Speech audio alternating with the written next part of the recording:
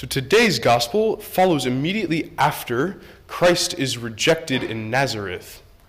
And it's interesting because Luke uses the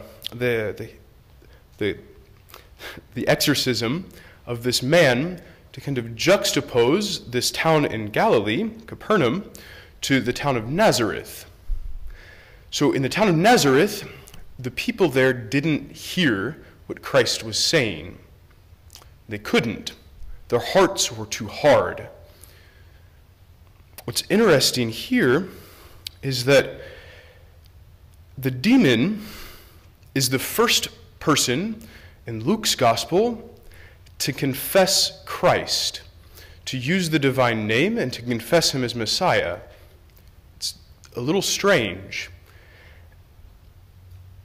And there's a reason for it. What the demon is doing here is he's saying, I know you're the one who has come, and you're going to cast me out. So to lessen my punishment, I'm going to confess your name. I'm going to do something, and I hope that in your humanity, it pleases you. He's trying to appeal to Christ's sense of pride, if he had any. What's so interesting about it is that this is kind of revealing the fact that this is the state of ourselves when we're trying to do things on our own without grace. So notice that this gospel passage takes place on the Sabbath. It's the end of the Jewish week. It's the culmination of everything. Why? Because the Sabbath is the day that creation reached its summit. God had completed everything in the world, and then he rested. But Christ is speaking on the Sabbath. And what's happening is he's actually recreating this man that's coming into the synagogue. So this man comes into the synagogue possessed with an unclean spirit. He's fulfilling the works of the law. He's doing everything in the Mosaic law. But his heart isn't clean. And that's why he's possessed.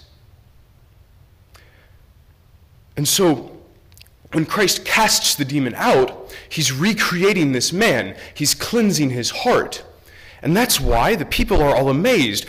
What is there about his word? This is an interesting miracle because Christ usually touches. There's something that he does, an action that accompanies his word. Here it's just his word. Christ is speaking, and reality is changing. Christ speaks, and there's a new creation in this man.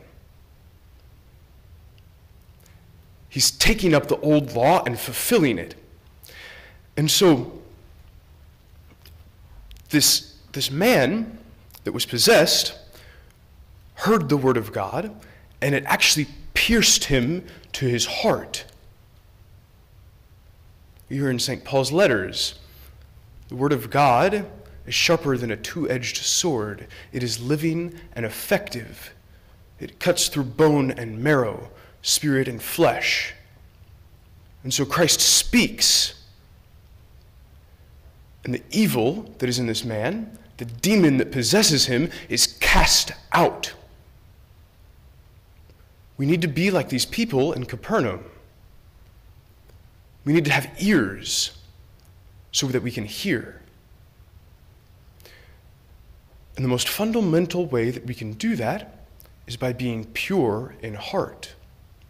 It's the beginning of the spiritual life. So what does that mean? How are we pure in heart?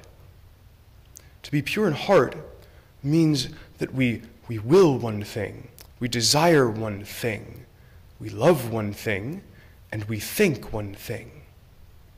And that one thing is Jesus Christ. That is what it means to be pure in heart.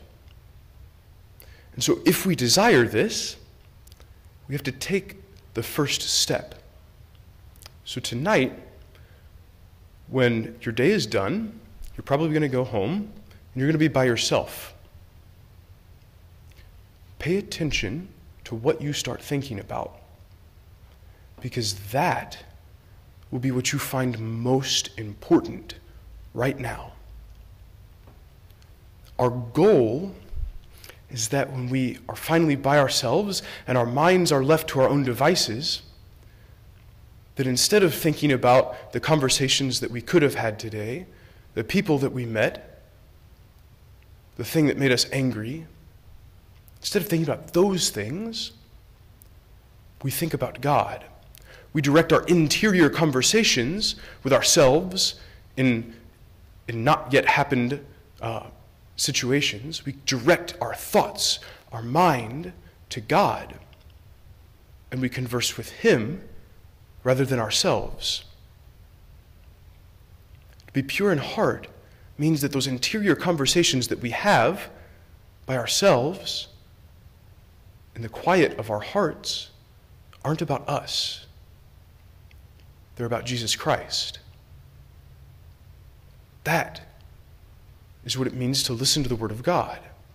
Because if we're listening to the Word of God in the silence of our hearts at the end of the day when no one else can see or hear us, then when we get into moments like in the Mass, we'll actually hear Christ speak to us because we'll be practicing that presence of God constantly. We'll actually be able to hear Christ when we're in the midst of suffering and trials and temptations. But we have to practice that idea of speaking to Christ in those quiet moments when our minds are left up to ourselves. Because if we aren't listening to Him there, then we certainly won't listen to Him when we come to Mass. Then we certainly won't listen to Him when we're being distracted by suffering. Then we certainly won't listen to Him when we're being tempted by the devil. Blessed are the pure in heart, for theirs is the kingdom of God.